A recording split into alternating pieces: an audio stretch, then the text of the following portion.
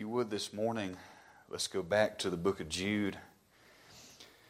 Go to the last book of the Bible, Revelation, hang a left. We spent almost 2 years going through the book of Mark on Sunday mornings. We finished out a couple of weeks ago and preached our very first message in the book of Jude last week. And just to kind of give you a recap, Jude is the half-brother of Jesus. Of course, we know that Jesus was the God-man. He was born of the Virgin Mary, but after the birth of Jesus, Joseph and Mary had children of their own. That's very clear from Scripture. The Catholics get that wrong, but they did have children. But Jude didn't introduce himself as the brother of Jesus. He said the servant of Jesus. And we talked about how awkward and strange that would be if somebody said that their brother was their Lord and Savior. You know, Christ is a title. It's not a last name. It means the anointed one. And I don't think anybody in here would say that you serve and worship one of your siblings, the anointed one. At least I hope not. And we saw that the point of Jude writing, he initially was going to write of the great common salvation that he shared with these Christians that obviously seem to have somewhat of a Jewish background by the things he includes in his letter. But he changed his mind because he figured out and found out that false teachers had made their way into the church unnoticed. And Jude is writing to the Christians in these churches. He's not writing to these pastors, although he could have. But he writes this polemic response to these Christians, and he's rallying the troops, and he is encouraging them to contend for the faith, to fight for the truths of the gospel and the Word of God. And, you know, we don't like to think about contending and fighting or striving for much of anything these days, but here we're commanded to do so. Truth is always the battle in every generation. And the reason that we're saved today, the reason that we have the gospel, is because there's always been somebody throughout the generations that did fight for the truth, and I'm thankful for that. And so it doesn't need to stop with us. So we talked last week specifically, mainly in the first 2 verses, about how Jude is rallying the troops, and he is making an appeal to born-again Christians who have been saved and called and sanctified, that know the mercy of God. They know His peace. They know His love. And so he's appealing to saved, born-again Christians to stand for the truth because nobody else is going to do it. And so with that thought in mind, one more thought before I do read our text. One thing I want to make sure we remember. We talked about the fact that Jude was writing, and I believe specifically in that time, they were facing opposition from the Gnostics. The Gnostics believed in supernatural, secret revelation from God, which would abandon any kind of adherence to the Word of God as our absolute standard for authority. And I've always said, and I'll say it many times throughout this study, God told me is no substitute for God said. And every cult that's ever been imagined started with God told me. We're going to see it not in our text today, but we're going to see it next week, how this is the exact charge that Jude levels against these false teachers. And so we need to be aware of this. With that in mind, let's read our text, and we'll pull some things out from verses 4 through 7. I'll begin reading from verse 1 just to get the context. It says, Jude, the servant of Jesus Christ, and brother of James, to them that are sanctified by God the Father, and preserved in Jesus Christ, and called, mercy unto you, and peace and love be multiplied. Beloved, when I gave all diligence to write unto you the common salvation, it was needful for me to write unto you, and exhort you that you should earnestly contend for the faith which was once delivered unto the saints. For there are certain men crept in unawares, who were before of old ordained to this condemnation, ungodly men turning the grace of our God into lasciviousness, and denying the only Lord God and our Lord Jesus Christ. I will therefore put you in remembrance, though you once knew this, how that the Lord, having saved the people out of the land of Egypt, afterward destroyed them that believed not. And the angels which kept not their first estate, but left their own habitation, He hath reserved in everlasting chains under darkness, unto the judgment of the great day. Even as Sodom and Gomorrah and the cities about them in like manner, giving themselves over to fornication and going after strange flesh, are set forth for an example, suffering the vengeance of eternal fire. Let's pray. Heavenly Father, we love you, and Lord, we just thank you for this day. God, I just pray for all those that are sick and couldn't be here today. Would you be with them and bless them in a mighty way? Just empty me of sin and self and fill me with your Holy Spirit. Use my feeble efforts. God, that you would be magnified, that your word would be made clear. And I pray that you would just do a work in our hearts today, Lord, that we would be humbled in your presence. And we'll just thank you and praise you for it. In Christ's name I pray these things. Amen. I want to look at a really, really important subject. And I would say one of the most relevant things for the day in which we live. The title of the message today is Getting Grace Wrong. Getting Grace Wrong. And, you know, when you think about the grace of God, I mean, you're talking about a central doctrine in Scripture. And I feel like there's so many people today to get it wrong, and they get it wrong on the left side, they get it wrong on the right side. There's different ways that you can get grace wrong. And in this text, just to give a quick overlook, quick outline before we go through it line by line. But Jude lays the first charge against these false teachers in verse 4. And the charge is that they got grace wrong. They turned the grace of God into lasciviousness. These ungodly men did this. And in doing so, they denied the Lord Jesus Christ. That's a pretty serious charge. And Jude then goes on in this letter that he is trying to persuade and trying to get to the conscience and the mind of the readers. He bases this charge of getting grace wrong. And then he goes on in the verses afterwards, and he gives 3 examples of God judging those who also got grace wrong. He gives the example of apostate Jews who had been released from Egyptian bondage and yet turned against God in the wilderness. He gives the example of apostate angels who left their first estate, which would be heaven. They rebelled against God. And then he gives the example of apostate Gentiles in the cities of Sodom and Gomorrah. And so not only is he basing this charge, but then he's giving an example of God's judgment against those who did. And his central point, Jude's central point in our text this morning is this: knowing what God has done to people in the past who taught this, do we really think it's a good idea to let people come to church and teach these things? The answer would be no. I wouldn't want to bring that into the church. And so these wicked, ungodly teachers are teaching what I would call cheap grace. We see cheap grace everywhere in our society today. In fact, I would say that's the hallmark of the American church in our day, is cheap grace. But there's things we need to understand about this. I've got 2 points this morning. And as you learned last week, I only preached 1 point, and I preached like 50 minutes. So you've learned not to get excited about 1 or 2 instead of 3. So, you know, the proverb says that hope deferred maketh the heart sick. So you don't get your hopes up, you know. But what are the implications of getting grace wrong? Well, first of all, I want you to know that if you get grace wrong, you're going to misunderstand God. Look at verse 4 again. This is our central verse.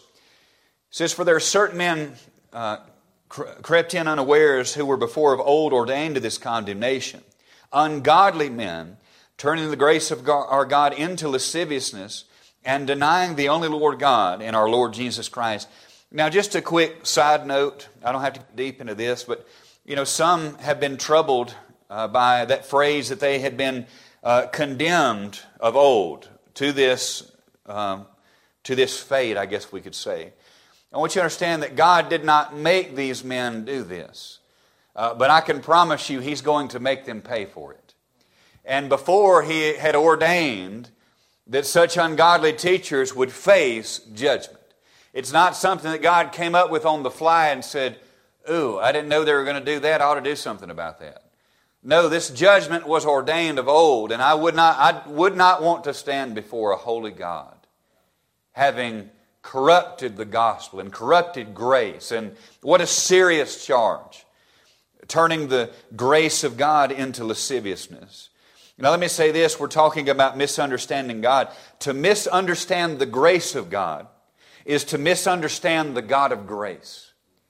And if you have a misunderstanding of grace, you're going to misunderstand God. And whatever you believe about grace, you tell me what you believe about grace, and I can tell you what you believe about God. Because to misunderstand the grace of God is to misunderstand the very character of God.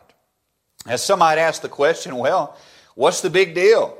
Nobody can perfectly understand God, to each their own. Well, certainly there are some things that we cannot understand about God. I cannot fit an infinite God within my 4-pound finite brain. I can't do it. And the moment that God fits in the logic of my brain, He'll cease to be God. That's where the cults get it wrong. Oh, God doesn't fit within your logic? I'm sorry. He's just too big for that. But there are some things that we have to get right. Yes, there are some secondary issues that all Christians can disagree on. There's some gray area, and we can all get over it, and we can be neighbors in heaven, and we can love each other down here, and that's fine. But there's some things that you can't get wrong, or you can't even be a Christian. You can't even be saved. This is certainly one of them. We cannot misunderstand grace to where we misunderstand God. And I'll put it to you like this for people that don't think it's a big deal, misjudging God.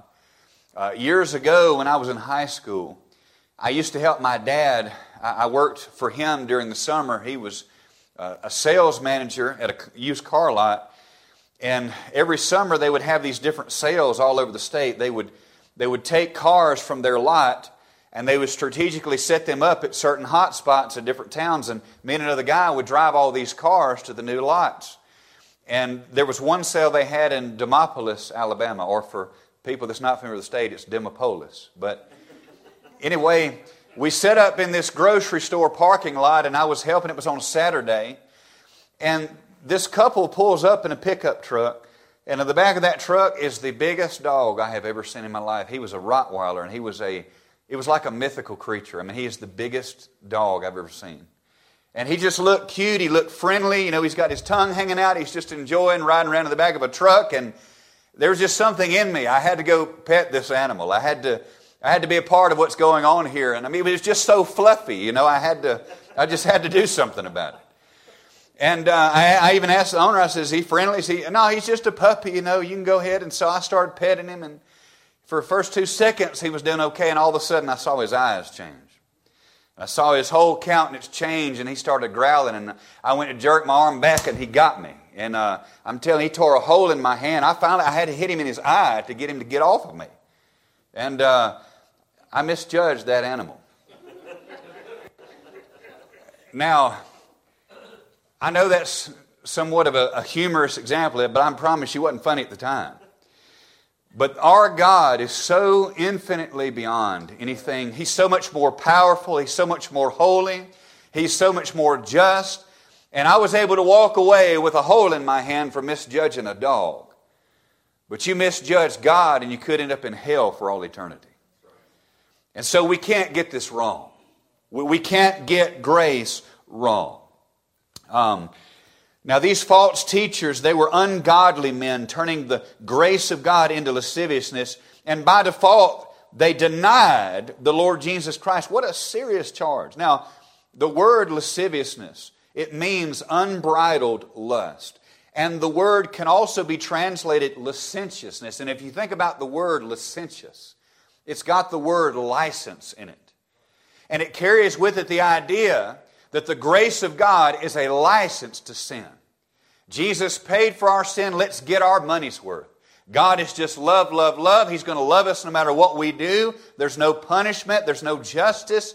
The grace of God means that we can do whatever we want to do, and God is going to turn a blind eye. That is exactly what turning the grace of God into lasciviousness means. And if that's not the message that's being preached in most of our pulpits across America, there's not a cow in Texas. It's everywhere. And it's a very serious thing. But before we really dive into the idea of what it means to get grace wrong, I want you to know about some things concerning getting grace right. I don't want you to just be able to point the finger and say, well, he's getting grace wrong. I want you to walk out of here knowing how to get grace right. So we're going to look at this. Now, this is so important. If you don't listen to anything else that's said this morning, this is what you have to get. There are two words, two categories that we must remember when it comes to the grace of God. If we're going to have a biblical view of grace, there's two things we have to get. And these two things are acceptability and accountability. Acceptability of grace and the accountability of grace. Now, if you have both of these together, you'll have a biblical and balanced view of grace. But if you only have one or the other, you're going to get in a ditch on either side. That's what I want to talk about this morning, those two ditches of getting grace wrong. Now, ditch number one recognizes accountability without acceptability. And when you have grace that has accountability without acceptability, it leads to a dead works religion, a works salvation, where a person's whole life is dedicated to trying to earn the favor of God. This is where the cults come from. It's where a works-based salvation comes from, which is the overwhelming majority of religion, is what can I do to appease God? What can I do to earn the favor of God?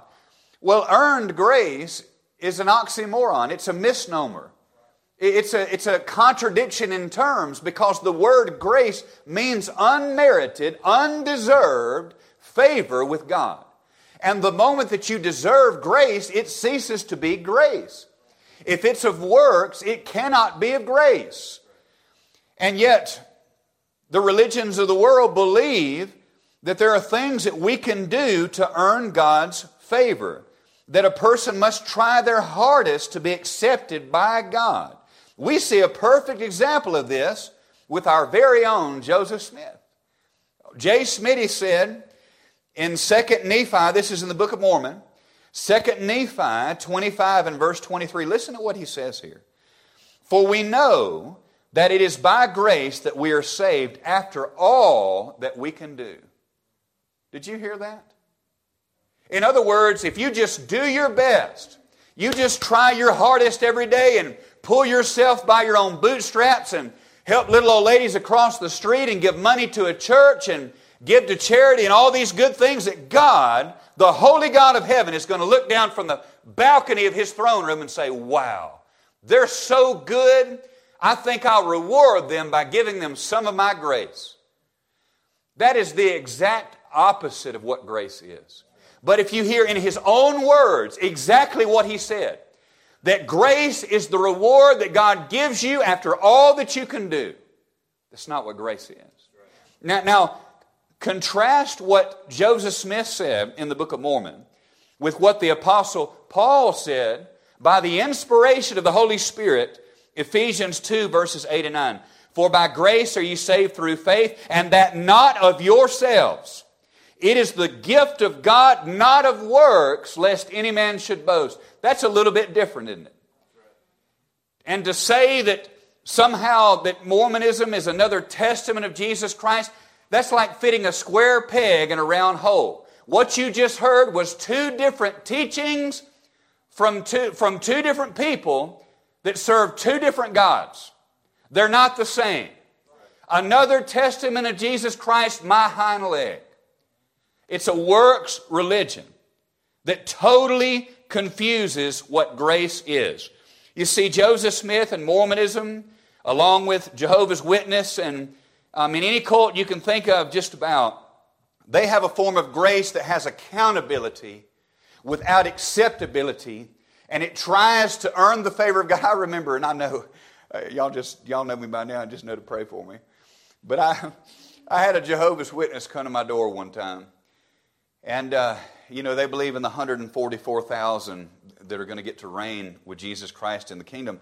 But, Jehovah's Witness worldwide, I want to say, I may be a little off on this, but I think it's like close to 40 million members worldwide. Now, you do a percentage of what 144,000 is with 40 million, and it's not much. I mean, it's like less than 1/10 of 1%, I think. And so I messed him up. I said, well, how can you be so sure that you're going to be one of the 144? I mean, I'm in the presence of greatness right now, you know. And they did. They never thought about it. I gave them the math, and they thought about it like, wait a second here. You know, I may not be doing enough. And I can go ahead and tell them they're not doing enough. None of them are. None of us can. And so, but that's what they do. They give a grace that has accountability without acceptability. And the accountability by itself, it leads to bondage. It leads to legalism. It leads to a false sense of a works-based salvation. And we could never earn the favor of God. Listen, people don't understand. I tell them a lot of times when I'm witnessing out, and if I get the chance, I'll ask them and I'll say, do you know what it takes to get to heaven? And sometimes I say, well, I'm not totally sure. I think so. And I'll say, well, do you think you're a good person? And most of the time they'll say yes. And I say, well, you know, the Bible actually has a test to know that. The 10 Commandments is God's minimum standard of human behavior. And you walking down the line, we've all lied. We're all liars. Probably most of us have stolen something, and even if you deny it, you're probably a liar, so we can't believe you anyway. Jesus said if you've looked at a woman and lusted in your heart, you've committed adultery in your heart already. Most all of us at some point in time have used the Lord's name in vain. That makes us blasphemers. I mean, just by those few, we would be guilty before God. Listen, you don't just have to be good to get into heaven. You have to be perfect in order to get into heaven. Because God cannot allow one sin into heaven. One sin, one act of disobedience from Adam and Eve when they ate of the tree of the knowledge of good and evil, cast him and Eve and the entire human race away from God's presence. God cannot allow one sin, not one evil thought, not one evil word, not one evil deed. He can't allow one sin into heaven. And if He did, heaven would be full of cemeteries just like it is here on earth. Heaven would have hospitals. Heaven would have abortion clinics. Heaven would have prisons. I'm glad that there's no sin in heaven, aren't you? And so it's not about being good. It's about being perfect. You can't do it. What have you ever done in your life to make the God of heaven go, wow, I sure wish I could do that? We can't do it. People that believe in a grace of accountability with no acceptability, they have way too high a view of themselves and way too low a view of God. They bring God's standard down here and pretend their standard's up here. And so what they've done is they have lessened God and they've elevated themselves. And so that's a faulty view of grace. That's not the view of grace here in the book of Jude, but I wanted to throw that in there so you could get an understanding of what we're dealing with. That's one ditch, accountability without acceptability. The second ditch, and this is exactly what Jude is dealing with here in this text, is a grace of acceptability with no accountability. A grace of acceptability without accountability. And this leads to a loose, sinful lifestyle because it denies the holy and just character of God. A faulty view of grace like this, acceptability without accountability, it totally denies who God is. Totally denies who God is. Whereas the first ditch says, I'm only accountable to God and I'll never be accepted. Ditch number 2 says, I'm only accepted by God and never accountable.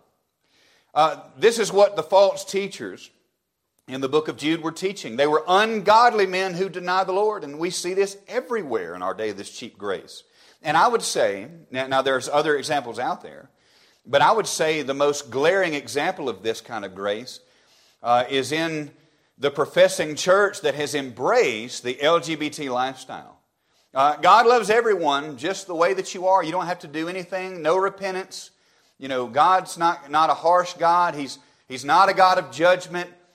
He gives grace because that's just who He is. He's just that loving. And there's no justice in it at all. Now, if someone doesn't repent of their wickedness and cast themselves upon Jesus Christ, God will judge them just the way that they are. See, cheap grace says God will love me just the way that I am. The Bible says God's going to judge you just the way that you are. Some people have said in the past, well, only God can judge me. Well, that should scare you. Yes, He can and He will. It's a cheap grace, and man, I hit a home run this week with a book that I'm reading on a different topic that spoke to exactly where we are in this text. And maybe the thought is simple to you, but it seemed pretty profound to me. I'm reading a book by Erwin Lutzer called God's Devil. And he's talking about Satan and how he fell. And I mean, it's just a really in-depth look at the person of Lucifer. And the chapter I was reading this week, he was really battling with the question of why did Lucifer rebel against God when he was the most powerful of all created beings? He had everything. I mean, he was perfect in wisdom and beauty and wealth and, I mean, anything that you could possibly think of, he had it. He was God's right-hand man, I mean, really, as far as created beings go. And Lutzer gave, of course, we can't know everything for sure, but I thought Lutzer had a great thought. He said prior to the rebellion of Lucifer, there was absolutely no sin at all. And we know that. But what this means is there had never been an example of the justice and judgment of God on anything or anyone. Only the love of God. Lucifer and the host of heaven, so far as we know, only saw the goodness of God, only saw the love of God, never saw the justice or wrath of God. And even if God had talked to them about His wrath and justice, they would have had no idea really what He was talking about. Because there was no evil.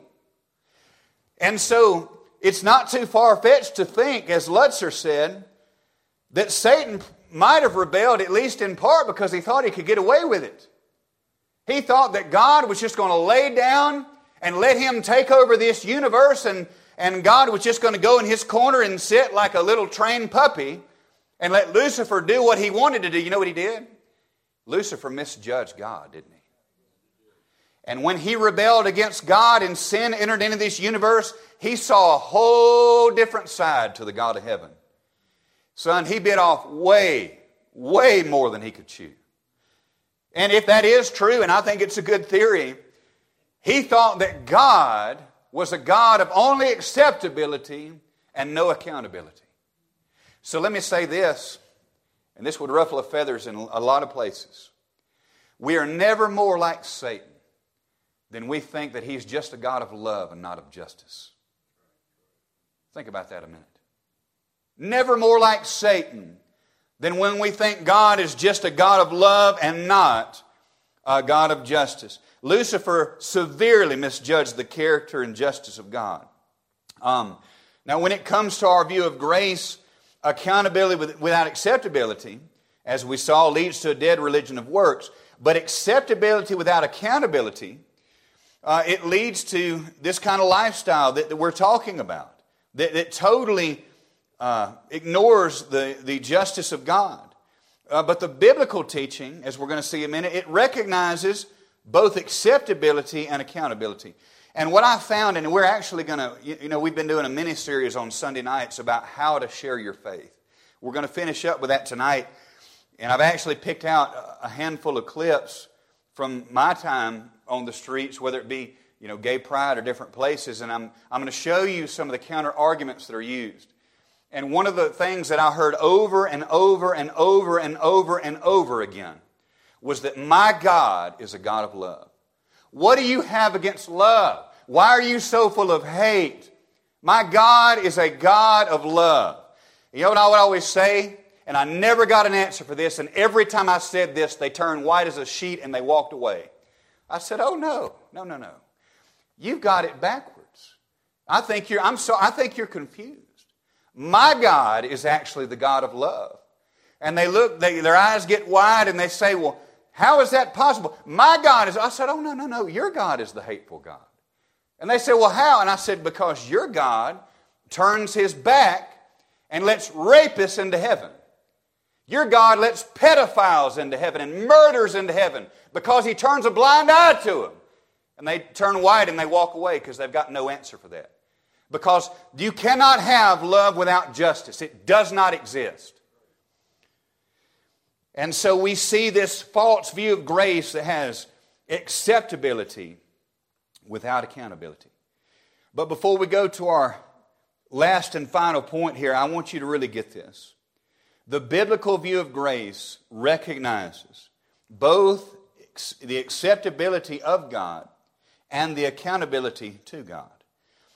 Because of God's grace and mercy shown to us in Jesus Christ, I am accepted by God. And because of that fatherly acceptance, I'm also accountable to Him.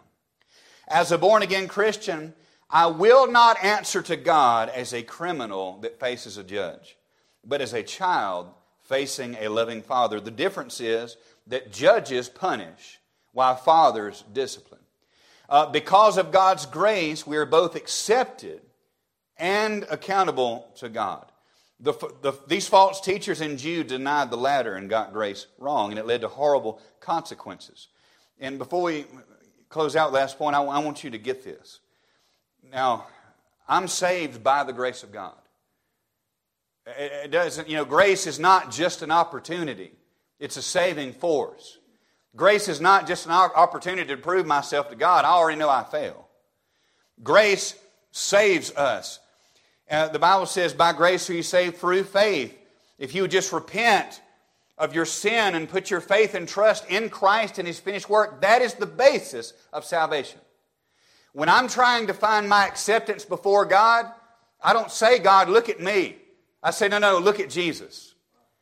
When I get to heaven, if somebody asks, why should we allow you in? Because of what Jesus did on my behalf. That's it. My hope is built on nothing less than Jesus' blood and His righteousness. That's it. I wouldn't trust the best 15 minutes of my life to make me right with God. It's not about what we do or what we've done. It's about who He is and what He's done. And you see, here's what the chief grace crowd doesn't get. This is what they totally confuse. When God forgives us, it's not because He's so loving that He just sweeps sin under the rug and lets everybody in, doesn't matter. No, He can forgive me because He gave His justice to Jesus Christ on my behalf. You see, God can't just sweep sin under the rug. He can't just wink at it. It has to be punished. But we can be made right with God on the fact that Jesus Christ took the punishment on our behalf. God poured out His justice and His wrath upon Jesus Christ, God the Son, on my behalf. He wore my sins, He wore our sins in His body on the tree, and God poured out His wrath upon Him on the basis that He was wearing our sin. And on that basis of our sin imputed to Him, if we would repent and believe, He imputes His righteousness to us, and He justifies us and declares us to be righteous before God. That's exactly what salvation is. And if you're not resting in that, you need to check up. You may not be saved, or you may be saved and you've just not completely rested upon what He's done for you. There's a lot of things in life I don't know, but I know this. I know I'm saved. I'm fireproof today. If I died today, I'd go to heaven on the basis of what Jesus Christ did, of His shed blood for our sin. That's it. And see, that's what the chief grace crowd doesn't realize. And when I preach to a crowd like that, I always start with John 3:16 through 19. Because we love, don't we? For God so loved the world that He gave His only begotten Son, that whosoever believeth in Him should not perish but have everlasting life. Well, we love that, don't we? But we don't often go down just a few verses where it says, and this is the condemnation, that light is come into the world. And the world loved darkness rather than light because their deeds were evil, and they killed the Son of God. There's a lot of people today who wish He was still dead. And so the cheap grace crowd, the reason I start with that is because I ask them a question: why did Jesus Christ have to die such a horrible death? Well, it's because of the wrath of God against sin. That's why. And if He spared not His only begotten Son, you rest assured He's not going to spare any of us, just cause. And so we see this cheap grace. We see that a misunderstanding of grace leads to a misunderstanding of God. But then secondly, and I'm done, and I won't be nearly as long on this one, but not only does Jude talk about false grace and the teaching of false grace, but he gives 3 examples of God's judgment against this teaching. Let's look at those really quickly. The first one is found in verse 5. He says, I will therefore put in your remembrance. He's obviously speaking to a Jewish audience here, because he's referring to things the Jews would have known very well. He says, I will therefore put you in remembrance, though you once knew this, how that the Lord, having saved the people out of the land of Egypt, afterward destroyed them that believed not. We're having some happy language here about how God feels about cheap grace.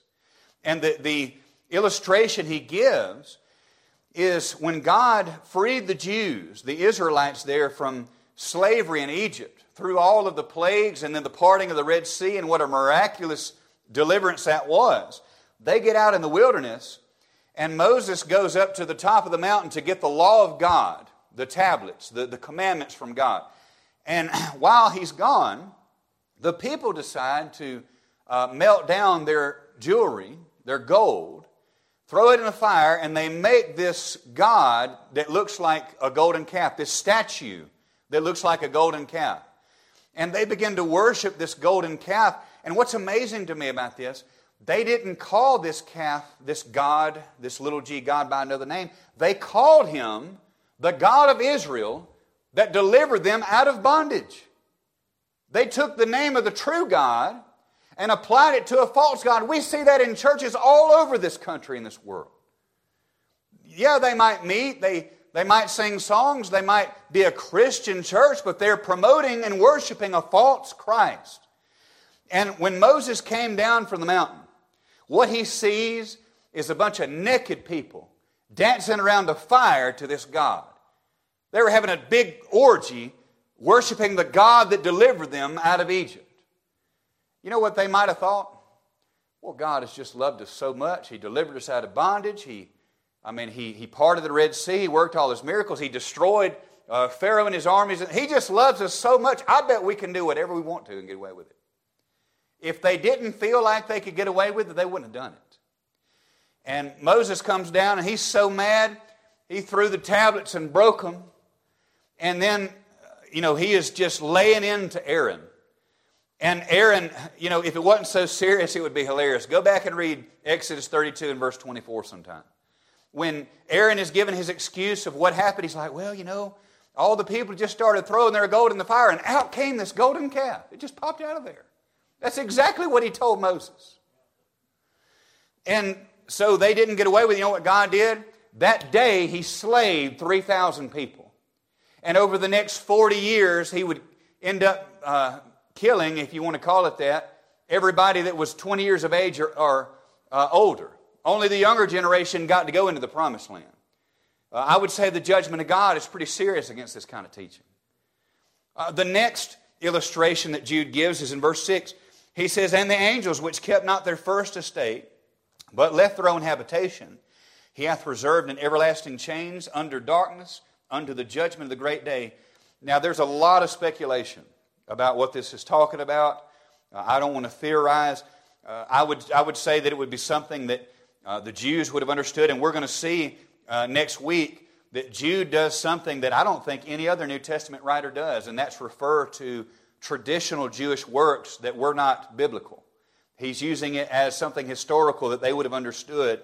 I can't help but think he's doing the same thing here, but it seems like these angels, not only had they rebelled against God, but they did something so bad that God has actually reserved them in chains of darkness until the day of judgment. Meanwhile, Satan and his forces of evil are roaming the earth freely. And so I think the central point to get here without getting off on a rabbit trail is the idea is that if God wouldn't even spare the angels that rebelled, He's not going to spare us. The third illustration He gives is apostate Gentiles in verse 7. Even as Sodom and Gomorrah and the cities about them in like manner, giving themselves over to fornication, going after strange flesh, are set forth for an example, suffering the vengeance of eternal fire. We see His rage. We see that He destroyed Sodom and Gomorrah, which Sodom and Gomorrah, they were very prominent, wealthy cities. There was safety and great military strength within the walls of these cities. And if someone had arrived in Sodom, they had just arrived. certainly by earthly standards, but God says, not by my standards. They were involved in all kind of sin, including sexual sin, and most specifically, the sin of homosexuality. This is where we get the term sodomy from. And God destroyed them with fire and brimstone. And, there's a lot of people that would try to separate the God of the Old Testament from the God of the New Testament. You can't do that. That's why Jude is freely referring back to these things. And the question is, that I mentioned before, and I'll finish with this. Jude is reminding them of God's judgment against the Gentiles, the Jews, and the angels, the heavenly hosts. And he's saying, do you really think it's a good idea to let these people come to the church and teach this stuff? Getting grace wrong is a very, very serious offense. It's a very dangerous thing. And just a few questions in conclusion. First of all, are you born again? Do you know the Lord?